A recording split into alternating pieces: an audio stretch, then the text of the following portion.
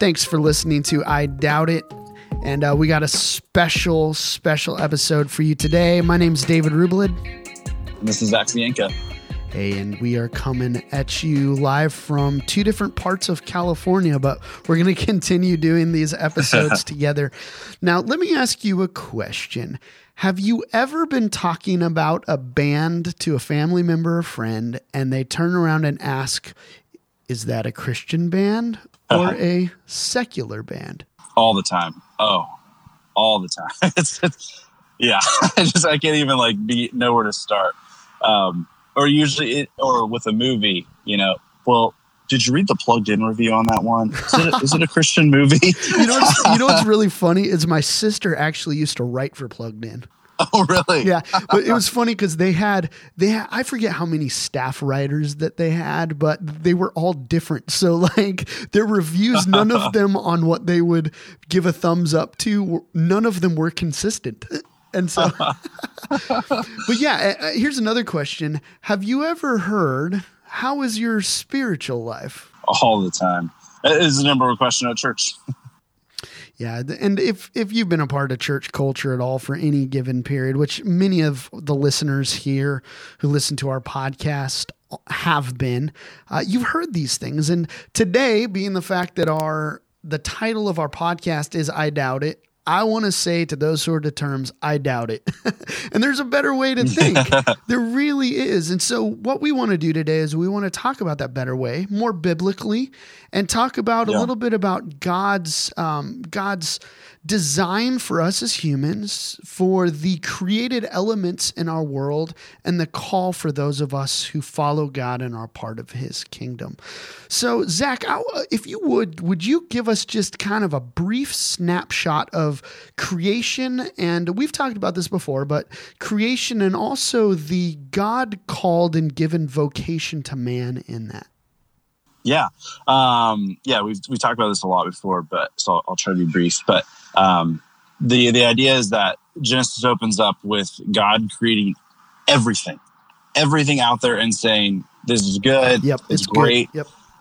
And over again, it's this declaration that the physical world is good.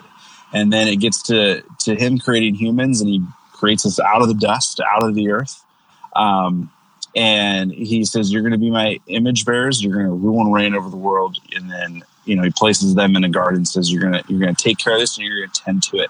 And so at the heart of being a human is this vocational calling of tending to God's physical world, taking what God has created, every physical thing he's created, and making it amazing, being fruitful and multiplying it. And so our call as humans is to take the created order and expand it out throughout the rest of the earth. Is that God first plants a little garden and says, all right, tend to it, be fruitful, multiply it, make this garden more. And so the creation account is again, God saying it's all good. Everything physical in this world is good. One of the things that you alluded to there, and I want to bring into, we don't need to sit on this for too long of a time, but I think that sometimes we have this mindset that, and this is almost a Gnostic concept, is that what is physical is evil, and everything that is good is the spiritual nebulous thing out there. But what you're saying based on Genesis is that God created, he said that it was good, and he calls us to tend to it. And I think that that's important for us to talk about today. Now, what I want to talk about is the reality. So that's Genesis 1, but what happens when we get to Genesis 3 and all of a sudden rebellion and disobedience and sin winds up fracturing God's perfect desire in all of that and the harmony and all that? What do we do with that? Yeah, I think one of the best pictures that I've heard when we get to Genesis 3 is that the physical is good. Everything God has created is good. And Genesis 3 is almost the graffiti on top of all that is good. It would be like, for me, I live in Southern California. So the heart of Southern California is Disneyland and the Disney Castle. And it would be like this beautiful thing that symbolizes magic and happiness and joy, and someone coming along like just spray painting something obscene over it. Like, that'd be awful, right? That doesn't make the Disneyland castle any less good in and of itself. It makes the graffiti is the bad. And so Genesis 3 is, our world has been tainted and almost has been spray painted with graffiti all over. And it doesn't make what's underneath it bad. It's that now there is a distortion to it. And that is where we get in Genesis chapter 3. It's not that God sees his world fall, go into this fall and think, oh man, well, let's ditch the creation and let's take him to heaven later. Let's get out of the physical world. Let's go to disembodied spiritual place. And I think that's where this divide that we're working to gets to, is that there is something, there are spiritual things, and then there's secular physical things. And I think that's that misunderstanding of the first 3 chapters of the Bible is probably attributed to this issue. Yeah, and let me reframe some of what you may be thinking as you're hearing this, and that is that the good news narrative through Scripture starts at creation, and it calls us into vocation there. It calls us into this. It says subdue the earth. We've talked about this before, which means to take physical things and create something out of them. And so that's the and when we get to the fall, we see this distortion that we're talking about. And then we see that God makes this covenant for redemption, and there's atonement means in that. And that we see in Scripture and Revelation that he is going to one day bring it into full completion as he brings about recreation. So that's almost like, I'm going to oversimplify this. This is gross oversimplification, but it's almost like there's 4 movements within the narrative. I know there's more than that, but let's say that there's 4 movements within this gospel narrative, this good news narrative we see in Scripture from Genesis to Revelation. Now, the problem with the message that many of us have heard is that really there's only 2 parts. There's, you suck, you're a sinner, you're in need of redemption, and your future hope is some nebulous heaven up there after you've been redeemed. But that's not where Scripture is going. Scripture starts at creation, and there's a vocation to humanity in there, and it ends with a restoration and a recreation of all things. That's a new heavens and a new earth. That is this physical nature that we tend to push against is actually continued on to this flourishing of beauty and completion. And so when we have that understanding, we understand that what we do here and now matters and plays into that future vision. And so that then comes into the means of culture icons such as music and movies and art and those sort of things that we tend to put a divide and say, well, that art is Christian or that art is sacred and that art over there is secular, when in all reality, all created matter is created and it's good. In all reality, it's the individual who is a Christian or not. And so it's almost like we have to reframe how we talk about, I guess you say, goods and services and art in our culture. Because I don't think God looks down on those things and says, well, that's a Christian painting, or, oh, that's a Christian song. Oh, that's a secular song. He looks at the heart and the intent behind why it's created. This conversation is starting with Genesis. If you're reading the title of the podcast and it's sacred, secular, and you're like, why are we starting Genesis? It's that idea of in that construction of the gospel that you just presented, kind of a caricature, but pretty real to a lot of Christians, is that we've created a dualism, that there is a dividing line between heaven and earth, there's a dividing line between the physical and spiritual. And so therefore there's a divided line between what's sacred and what's secular. And what's sacred is, things that's only talk about very vague Christian things. Sacred is, going to church. Sacred is praying. Sacred is worship songs. But the problem is that that's only like what 2% of your life. It's like 2%, yeah. That like 2% of your life is spent doing. Again, I keep doing air quotes on these podcasts and no one can see them, but it's like air quotes sacred.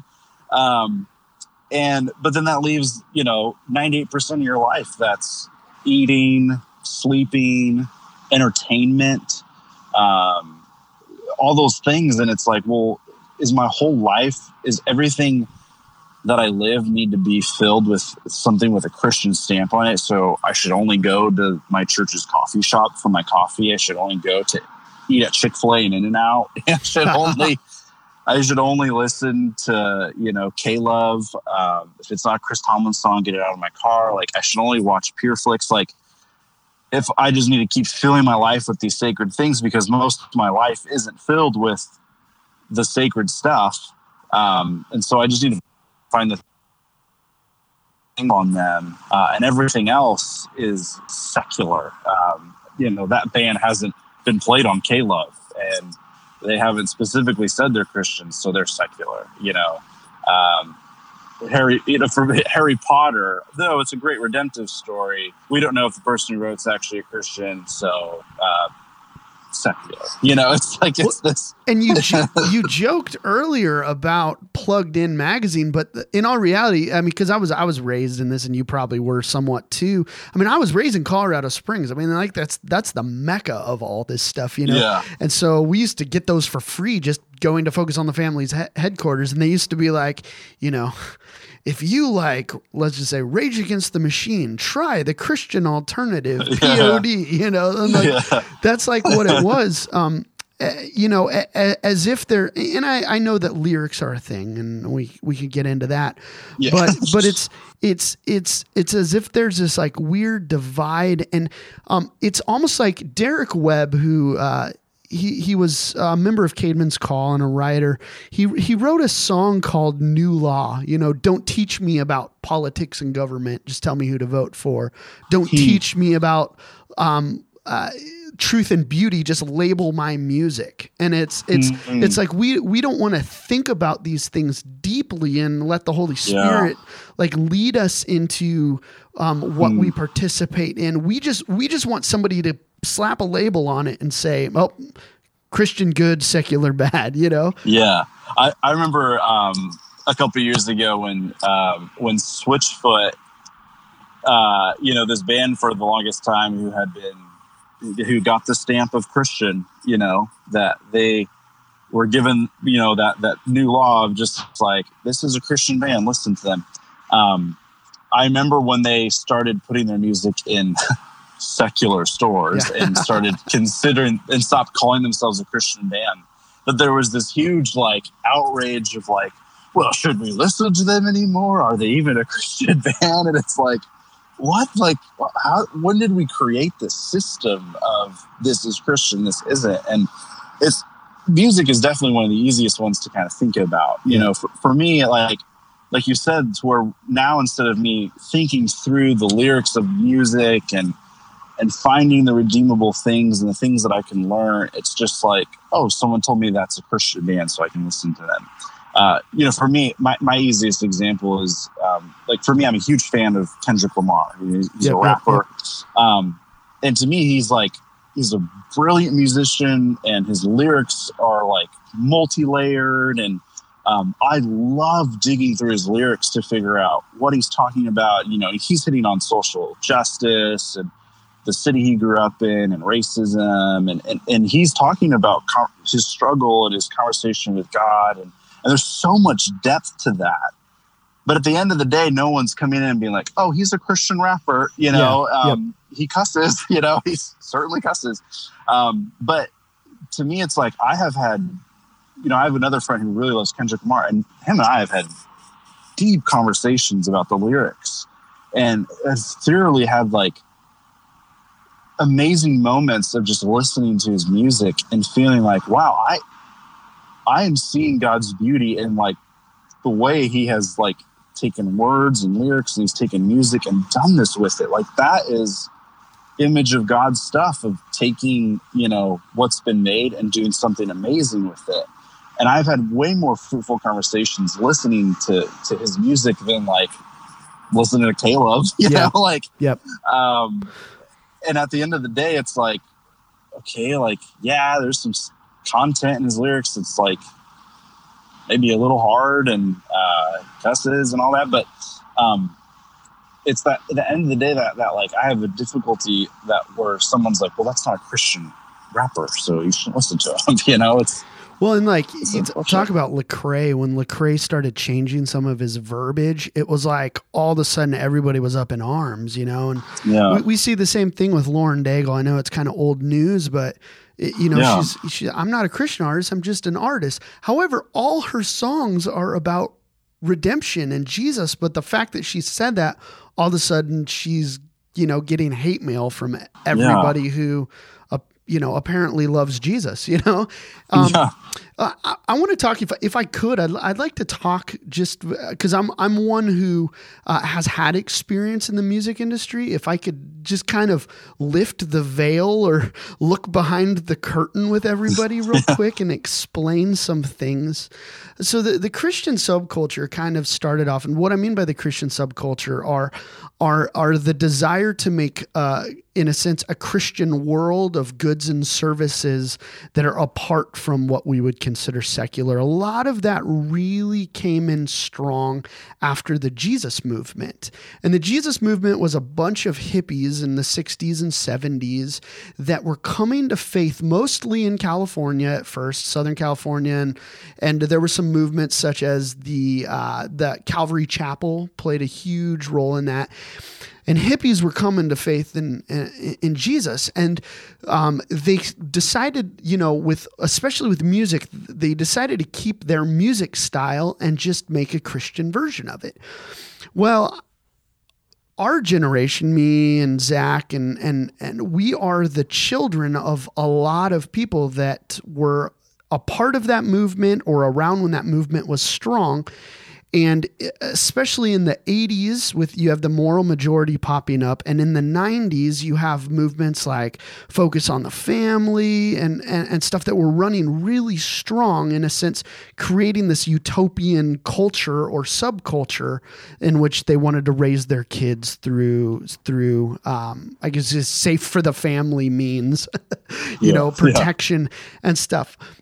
And so what you have is you had different music labels that popped up. So you have like Word popped up. Integrity Hosanna was one that popped up in the 90s when it came to worship music. I'm trying to think of a few others. Word was really the strong one. Maranatha popped up. And Maranatha was Promise Keepers. Well, we've kind of since had a collapse of the Christian subculture at industry level. And so you still have families that kind of look for those goods and services, but at industry level, that has collapsed. And so you have, I'll give an example. Word Records was bought out by Warner Brothers. You have I&O is bought out by Sony. So you all of a sudden have all these labels that at one time split from and created this divide between Christian and secular. All of a sudden they're being bought up by these so-called secular companies, but nobody really knows it who are consuming the goods and services. So think about this. You now have an executive at the top of Warner Brothers who looks at Word Records that they bought, not as a ministry, but now they're looking at it as a means of marketing a genre for the sake of money. So there's monetary means. The other thing that you have in here is now you have, okay, I would say now the term Christian at the industry level is now seen as all it is a genre for target marketing. And so now you have radio stations popping up like K-Love and Air One that are popping up, and they now have created a target that they're marketing to. And that target that they're marketing to, they've actually named Becky. And Becky is a 39-year-old soccer mom that drives a minivan and is single. So you know that the whole concept is that, you know, you're looking for a redemptive message. You may have had somewhat of a history, but she's driving around a van to soccer practice with kids, and they want positive, uplifting radio. And so what they do is they do these groups where they put a bunch of Beckys, 39-year-old single soccer moms that drive minivans, they put them all in a room.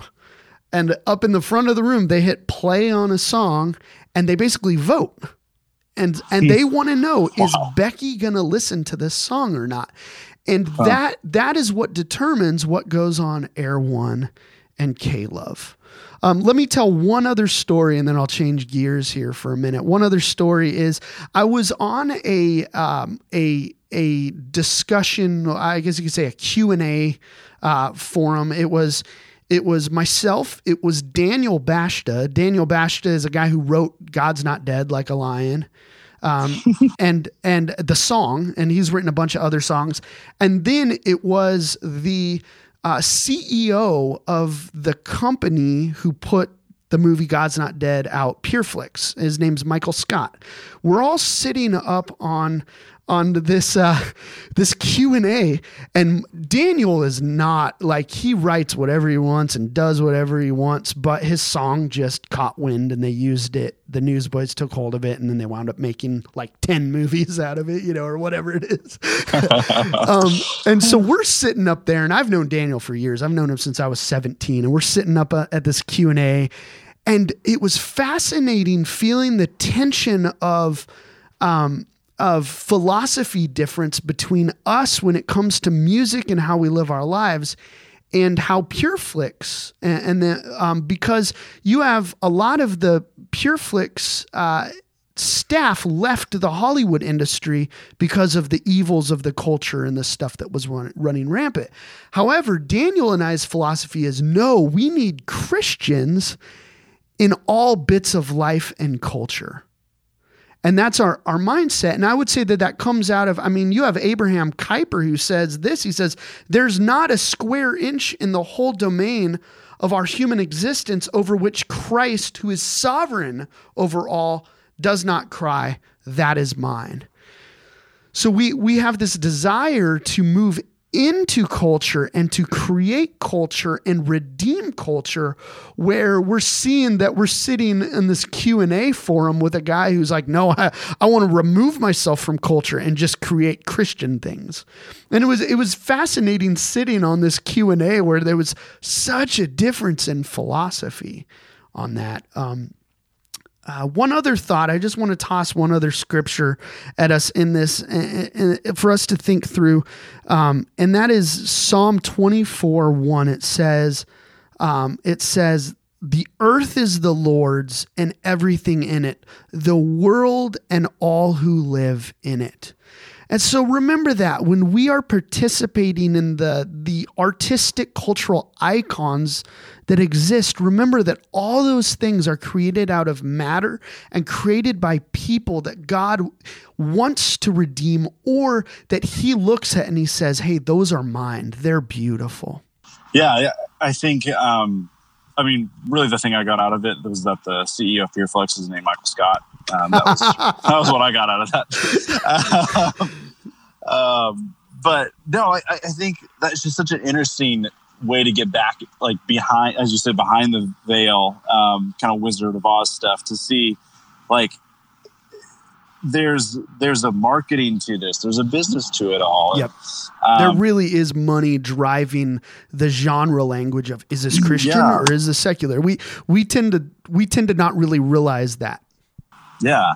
Yeah. And it's just an interesting, of what, like, the beauty is that comes out of it. Because I think what we've become known as Christians is now like, we just make cheap knockoffs, right? It's the cheap t-shirt that takes the logo of another company and puts Jesus in it. We, as you said, like, hey, you like this band? Well, this band sounds kind of like them, but they say Jesus, you know? And they most likely suck more. And they're not as good. They're not as talented, you know? And I think we've removed the desire to be creative and be fruitful and multiply and, you know, do things well. We've replaced that to do things, call it Christian, and we'll put that stamp on it for you. And I think that's where, you know, that sacred secular thing just becomes so exhausting, is that I don't want to watch, you know, another faith-based movie. I don't want to watch that again. Like, I don't want to watch God's Not Dead 4. Like, I want to go watch Avengers Endgame. You know, like I want to go enjoy like things that are done really well and find the redemptive conversations in that. You know, going back to like, I'm having deeper conversation with my friends listening to Kendrick Lamar because he has done something well done in his music and has been thoughtful in it. And I can have conversations about that rather than like that same song on Caleb that has the same bridge 12 times that just redid another hymn, you know, like to me, like that is the beauty of like going to a museum and looking at art and being like, wow, this person's really talented. And what's the redeeming factor in it that I can look at and enjoy and be thankful for? N.T. Wright talks about how he's excited for the day when God comes and restores the world. And he says he pictures this moment where as basically the city, you know, the New Jerusalem comes down, and he has this image of like God bringing in all that's beautiful and good into the city. And he says, I'm so curious as to like what God's going to bring in. Like, what are those things that just have to be here with our new creation? What's that art piece that we might not today label as Christian because, you know, it wasn't made by so-and-so, but that's going to make it into the new creation. Like this idea. I love that idea. I love Philippians 4, you know, the finally brothers and sisters, whatever's true, whatever's noble, whatever's right, whatever's pure, whatever's lovely, whatever's admirable. It talks about whatever's excellent and praiseworthy, to think about these things. Well, if we think about that, I know things that are outside of the genre title Christian that are those things. Yeah. Then I also know things that are within the genre title Christian that are not those things. Yeah. And I think that just those titles are not helpful. Real quick, because I know we got to go here in a minute for the sake of time. Let me ask you, what is some practical way in which maybe you can help a parent, because you do ministry for 5th and 6th grade, that you could help a parent think through these things? If you could just leave us with that would be awesome. Yeah, so there's a website called Plugged In. So I would say for a parent, it would be to, you know, do practical things like going on Spotify, listening to like the top songs, finding out like what are the shows that that my kids might be watching that are on Netflix. What are the movies that we're going to, and instead of like nitpicking, and I get there's a level, like I understand, like I have 5th and 6th grade students. I'm not going to be like, oh, go watch this R-rated movie and find the redeemable factor out of it. I understand like the maturity and stuff like that.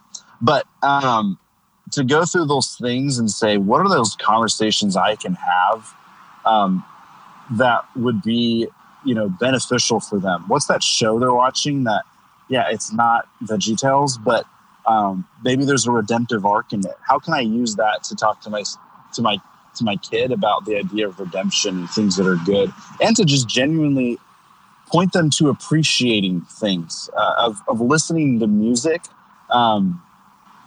even if it's like your generation's music, you know, as a parent, point out those things that aren't necessary. And I love how you keep saying the genre of Christian. I want to keep using that title. That's a great way, instead of being like the Christian things, it's the genre of Christian. In reality, that's what it is. Like, and that's how I see it, being that I've lived behind the curtain, you know?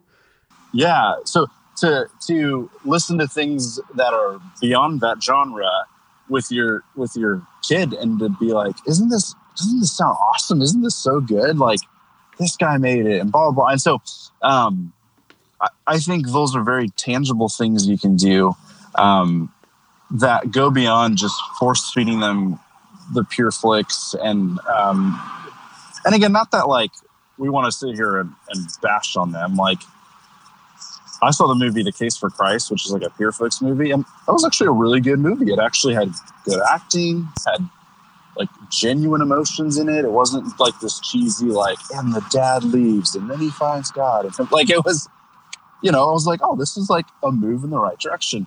And there are Christian genre musicians who are really talented. Like, yep. One who, like, for me, that sits on the balance for most people is like, again, like King's Kaleidoscope. They're brilliantly talented. And they have an explicit song, but they also have like really great worship music. And so it's being attuned to those things and spending time outside of K-Love and PureFlix and jumping into Netflix, into the movie theater, into Spotify, listening to those things and being, okay, this is what they're listening to. What is the redeemable factor and what's the beauty I can point out of it? Awesome. Hey, thanks so much, Zach. Hey, you can find out more about Zach and myself by checking out our blogs and our websites. They are in the notes below. Thanks so much. We'll have more episodes coming your way. Bye, guys.